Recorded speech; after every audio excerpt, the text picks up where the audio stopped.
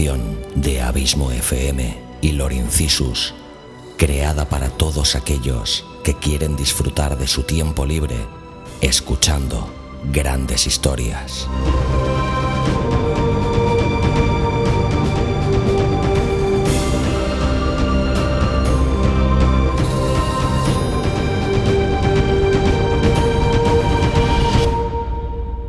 Audiolibros y relatos. Un podcast literalmente literario.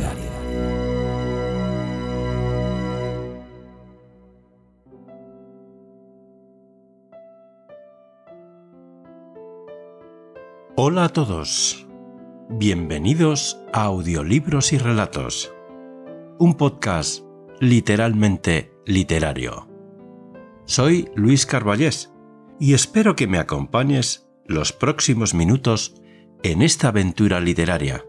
Como ya sabéis, en este podcast amamos la literatura y os la mostramos de otra manera, narrando e interpretando relatos de grandes autores de la literatura universal, haciendo que esos maravillosos textos cobren vida.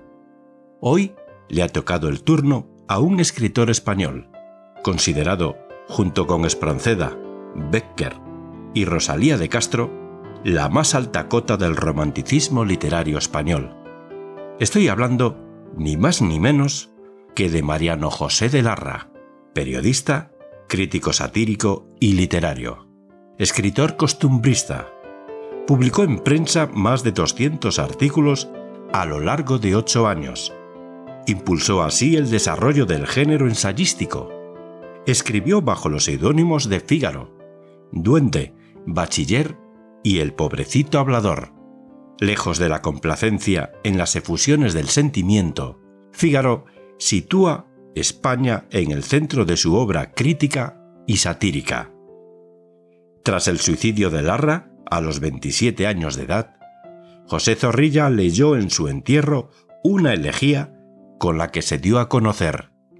En 1901, algunos de los representantes de la generación del 98, como Azorín, Unamuno y Baroja, llevaron una corona de flores a su tumba, homenaje que significaba su redescubrimiento y la identificación del grupo con el pensamiento de Larra y su preocupación por España. Algunas obras de Mariano José de Larra son Macías, que es un drama histórico que muestra el amor contrariado por el destino que lleva a la muerte. El doncel de don Enrique el Doliente es una novela histórica ambientada en la Edad Media, según la costumbre romántica. En ella, Larra retoma el tema de su drama Macías. El conde Fernández González y la exención de Castilla, que es un drama histórico ambientado en la independencia del condado de Castilla. Ahora os quiero contar una cosa. ¿Conocéis Loungeu? Loungeu es la nueva red social, divertida, amena, organizada, pero sobre todo es una red social libre. En Loungeu sentirás que tienes el control. Xavi Villanueva y yo mismo ya usamos Loungeu. Te recomiendo que te unas a Loungeu, la nueva red social libre para todos. En cuanto al relato que vais a poder escuchar a continuación, se titula El casarse, pronto y mal. Narra la historia de una hermana ficticia de Larra, de educación tradicional, basada en la extrema religiosidad que existía en España en el siglo XVIII. Emigra a Francia y una vez allí se casa. Adaptándose a la cultura francesa, educa a su hijo con toda libertad y despreocupación. Tras la muerte de su marido, regresa a España y se alarma del atraso de ésta e intenta convencer a Larra de las costumbres de allí, como por ejemplo la de que allí no hay Dios, ni se necesita creer en nada más que en uno mismo. Su hijo empieza a hacer vida social y conoce a una joven. Ambos creen estar enamorados y comienzan a verse. Ambas familias intentan cortar la relación por falta de medios económicos por parte del muchacho y nobleza por parte de la moza. Enseguida vais a poder disfrutar del relato. Pero antes de daros paso al mismo, me gustaría contarte que, si eres escritor y quieres que interpretemos un relato de tu autoría, solo tienes que ponerte en contacto con nosotros a través de las redes sociales o a través del correo electrónico contacto@abismofm.com o a contacto@produccionescarballés.com.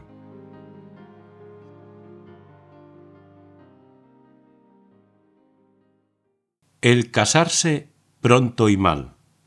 Mariano José de Larra.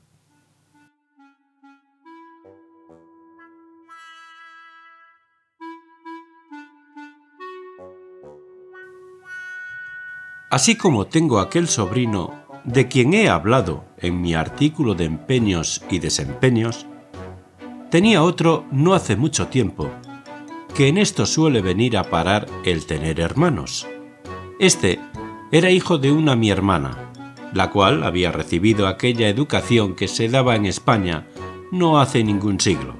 Es decir, que en casa se rezaba diariamente el rosario, se leía la vida del santo, se oía misa todos los días, se trabajaba los de labor, se paseaba las tardes de los de guardar, se velaba hasta las 10, se estrenaba vestido el domingo de Ramos y andaba siempre señor padre, que entonces no se llamaba papá, con la mano más besada que reliquia vieja, y registrando los rincones de la casa, temeroso de que las muchachas, ayudadas de su cuyo, hubiesen a las manos algún libro de los prohibidos, ni menos aquellas novelas que, como solía decir, a pretexto de inclinar a la virtud, enseñan desnudo el vicio.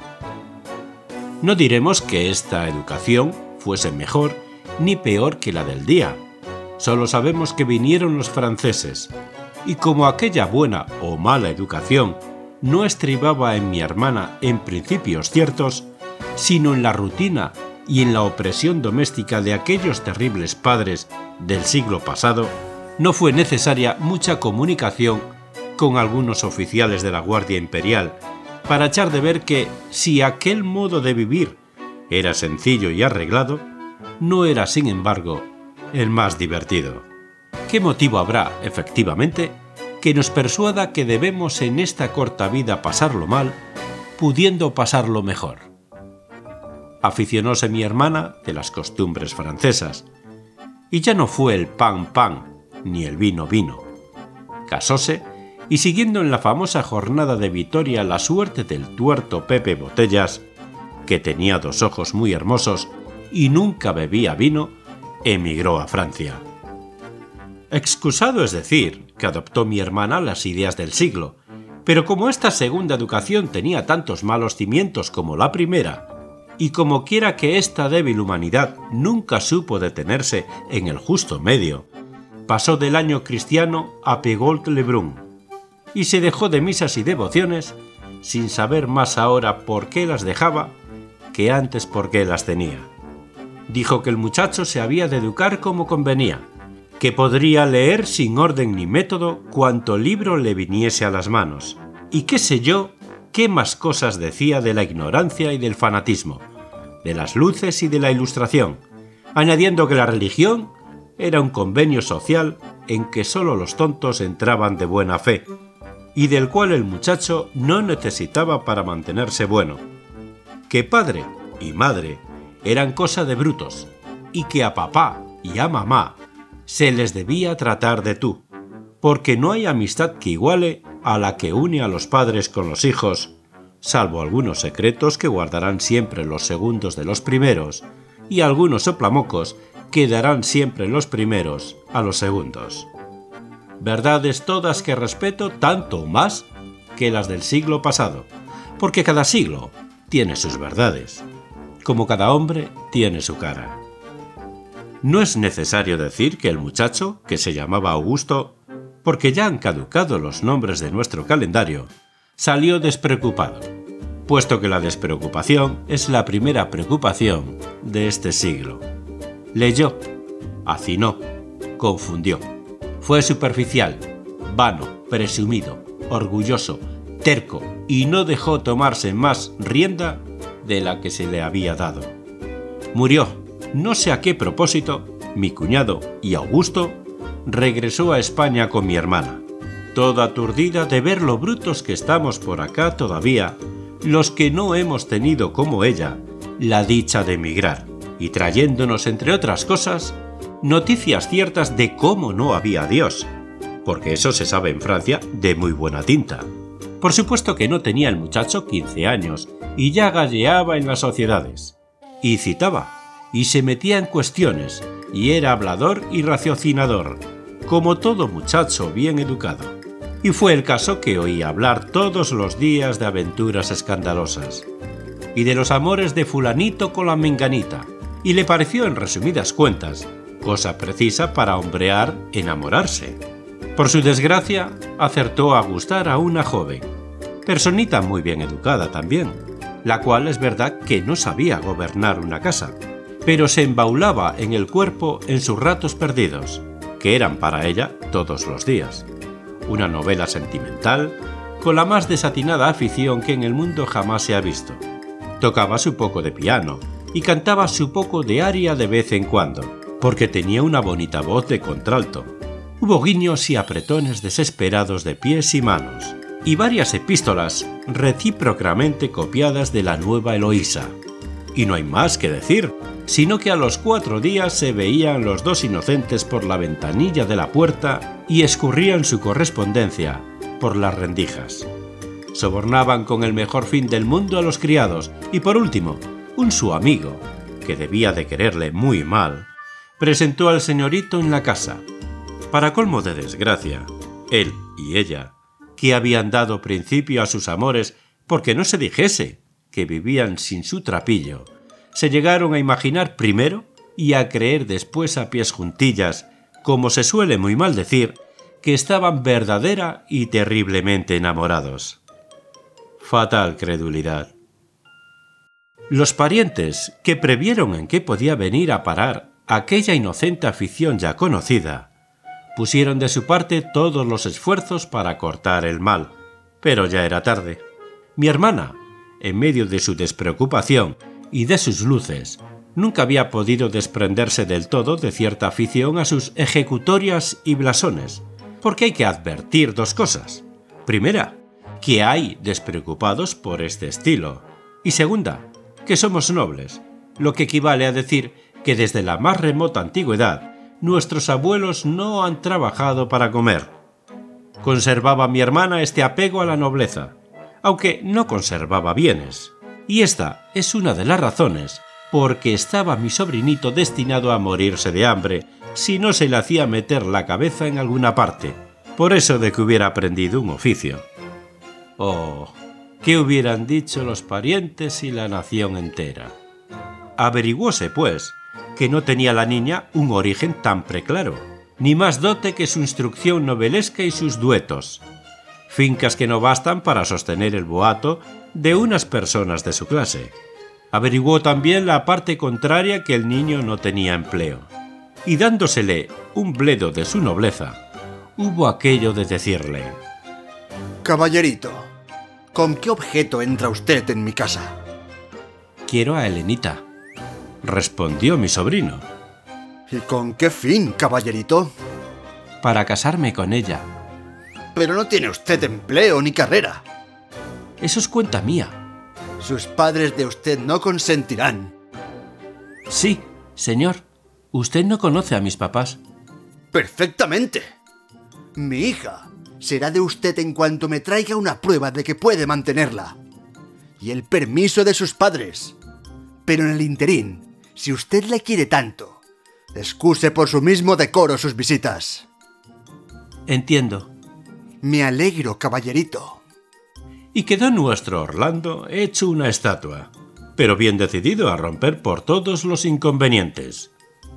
Bien quisiéramos que nuestra pluma, mejor cortada, se atreviese a trasladar al papel la escena de la niña con la mamá, pero diremos, en suma, que hubo prohibición de salir y de asomarse al balcón, y de corresponder al mancebo. A todo lo cual, la malva respondió con 4 desvergüenzas acerca del libre albedrío y de la libertad de la hija para escoger marido. Y no fueron bastantes a disuadirle las reflexiones acerca de la ninguna fortuna de su elegido. Todo era para ella tiranía y envidia que los papás tenían de sus amores y de su felicidad, concluyendo que en los matrimonios era lo primero el amor, y que en cuanto a comer, ni eso hacía falta a los enamorados, porque en ninguna novela se dice que coman las Amandas y los Mortimers, ni nunca les habían de faltar unas sopas de ajo. Poco más o menos fue la escena de Augusto con mi hermana, porque aunque no sea legítima consecuencia, también concluía que los padres no deben tiranizar a los hijos, que los hijos no deben obedecer a los padres. Insistía en que era independiente, que en cuanto a haberle criado y educado, nada le debía, pues lo había hecho por una obligación imprescindible, y a lo del ser que le había dado, menos, pues no se lo había dado por él, sino por las razones que dice nuestro cadalso, entre otras lindezas sutilísimas de este jaez. Pero insistieron también los padres, y después de haber intentado infructuosamente varios medios de seducción y rapto, no dudó nuestro paladín, vista la obstinación de las familias, en recurrir al medio en boga de sacar a la niña por el vicario. Púsose el plan en ejecución, y a los 15 días mi sobrino había reñido ya decididamente con su madre, había sido arrojado de su casa, privado de sus cortos alimentos, y Elena depositada en poder de una potencia neutral. Pero se entiende que de esta especie de neutralidad que se usa en el día. De suerte que nuestra Angélica y Medoro se veían más cada día, y se amaban más cada noche. Por fin amaneció el día feliz, otorgóse la demanda, un amigo prestó a mi sobrino algún dinero, uniéronse con el lazo conyugal, estableciéronse en su casa, y nunca hubo felicidad igual a la que aquellos buenos hijos disfrutaron mientras duraron los pesos duros del amigo. Pero, oh dolor, pasó un mes y la niña no sabía más que acariciar a Medoro, cantarle una aria, ir al teatro y bailar una mazurca. Y Medoro no sabía más que disputar. Ello, sin embargo, el amor no alimenta, y era indispensable buscar recursos. Mi sobrino salía de mañana a buscar dinero, cosa más difícil de encontrar de lo que parece, y la vergüenza de no poder llevar a su casa con qué dar de comer a su mujer le detenía hasta la noche. Pasemos un velo sobre las escenas horribles de tan amarga posición. Mientras que Augusto pasaba el día lejos de ella en sufrir humillaciones, la infeliz consorte gime luchando entre los celos y la rabia. Todavía se quieren, pero en casa donde no hay harina, todo es mohina. Las más inocentes expresiones se interpretan en la lengua del mal humor como ofensas mortales. El amor propio ofendido es el más seguro antídoto del amor, y las injurias acaban de apagar un resto de la antigua llama que amortiguada en ambos corazones ardía. Se suceden unos a otros los reproches, y el infeliz Augusto insulta a la mujer que le ha sacrificado su familia y su suerte, echándole en cara aquella desobediencia a la cual no ha mucho tiempo él mismo la inducía. A los continuos reproches se sigue, en fin, el odio. Oh, si hubiera quedado aquí el mal, pero un resto de honor mal entendido que bulle en el pecho de mi sobrino y que le impide prestarse para sustentar a su familia a ocupaciones groseras, no le impide precipitarse en el juego y en todos los vicios y bajezas, en todos los peligros que son su consecuencia. Corramos de nuevo, corramos un velo sobre el cuadro a que dio la locura la primera pincelada, y apresurémonos a dar nosotros la última. En este miserable estado pasan 3 años, y ya 3 hijos más rollizos que sus padres alborotan la casa con sus juegos infantiles. Ya el himeneo y las privaciones han roto la venda que ofuscaba la vista de los infelices. Aquella amabilidad de Elena es coquetería a los ojos de su esposo, su noble orgullo, insufrible altanería, su garrulidad divertida y graciosa, locuacidad insolente y cáustica.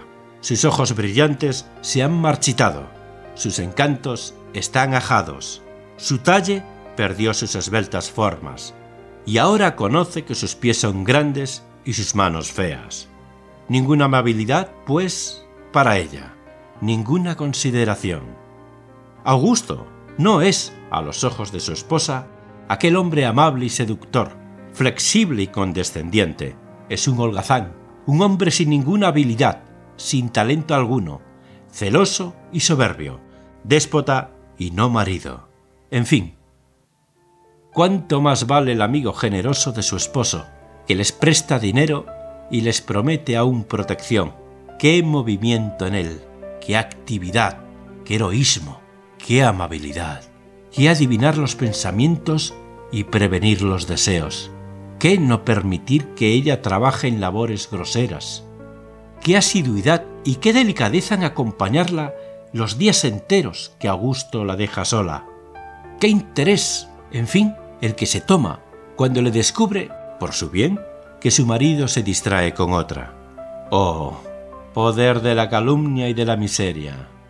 Aquella mujer que, si hubiera escogido un compañero que la hubiera podido sostener, hubiera sido acaso una Lucrecia, sucumbe por fin a la seducción y a la falaz esperanza de mejor suerte. Una noche vuelve mi sobrino a su casa. Sus hijos están solos. ¿Y mi mujer? ¿Y sus ropas? Corre a casa de su amigo. ¿No está en Madrid? ¡Cielos! ¡Qué rayo de luz! ¿Será posible? Vuela la policía. Se informa. Una joven de tales y tales señas con un supuesto hermano han salido en la diligencia para Cádiz. Reúne mi sobrino sus pocos muebles, los vende, toma un asiento en el primer carruaje y hétele persiguiendo a los fugitivos. Pero le llevan mucha ventaja y no es posible alcanzarlos hasta el mismo Cádiz. Llega, son las 10 de la noche, corre a la fonda que le indican, pregunta, sube precipitadamente la escalera, le señala un cuarto cerrado por dentro, llama. La voz que le responde le es harto conocida y resuena en su corazón. Redobla los golpes. Una persona desnuda levanta el pestillo. Augusto ya no es un hombre, es un rayo que cae en la habitación. Un chillido agudo le convence de que le han conocido. Asesta una pistola, de 2 que trae, al seno de su amigo, y el seductor cae revolcándose en su sangre. Persigue a su miserable esposa, pero una ventana inmediata se abre y la adúltera, poseída del terror y de la culpa, se arroja, sin reflexionar, de una altura de más de 60 varas.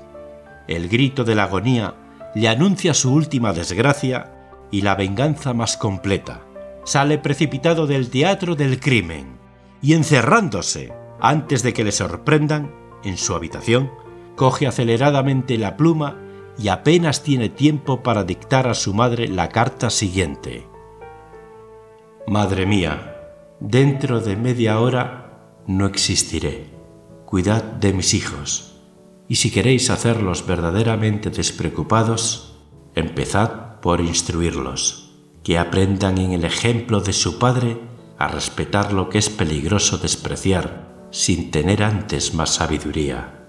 Si no les podéis dar otra cosa mejor, no les quitéis una religión consoladora, que aprendan a tomar sus pasiones y a respetar a aquellos a quienes lo deben todo. Perdonadme mis faltas. Harto castigado estoy con mi deshonra y mi crimen. Harto cara pago mi falsa preocupación. Perdonadme las lágrimas que os hago derramar. Adiós para siempre. Acabada esta carta, se oyó otra detonación que resonó en toda la fonda, y la catástrofe que le sucedió me privó para siempre de un sobrino que, con el más bello corazón, se ha hecho desgraciado a sí y a cuantos le rodean. No hace 2 horas que mi desgraciada hermana, después de haber leído aquella carta y llamándome para mostrármela, postrada en su lecho y entregada al más funesto delirio, ha sido desahuciada por los médicos. Hijo, despreocupación, boda, religión.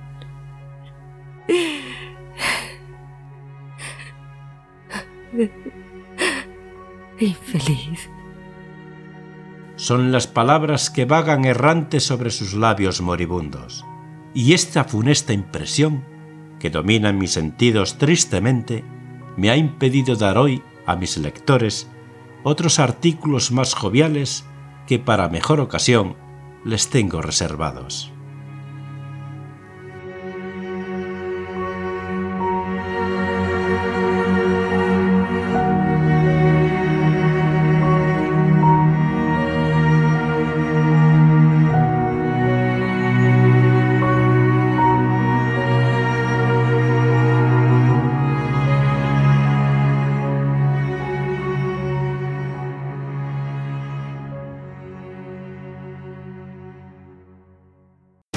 Si te ha gustado el relato, ayúdanos a hacer crecer este proyecto compartiéndolo en tus redes sociales o dejándonos un comentario tanto en el propio podcast como en su correspondiente artículo en la web abismofm.com. Te recomiendo también que te suscribas al podcast sea cual sea la plataforma desde la que nos escuchas. Es totalmente gratuito. Si crees que nuestro proyecto es interesante, déjanos un tweet dándonos tu opinión con el hashtag audiolibros y relatos. Para seguirnos y comentarnos, sugerencias y peticiones, nos encontrarás tanto en Facebook como en Twitter, como Abismo FM y Lorincisus respectivamente. Audiolibros y relatos. Un podcast literalmente literario.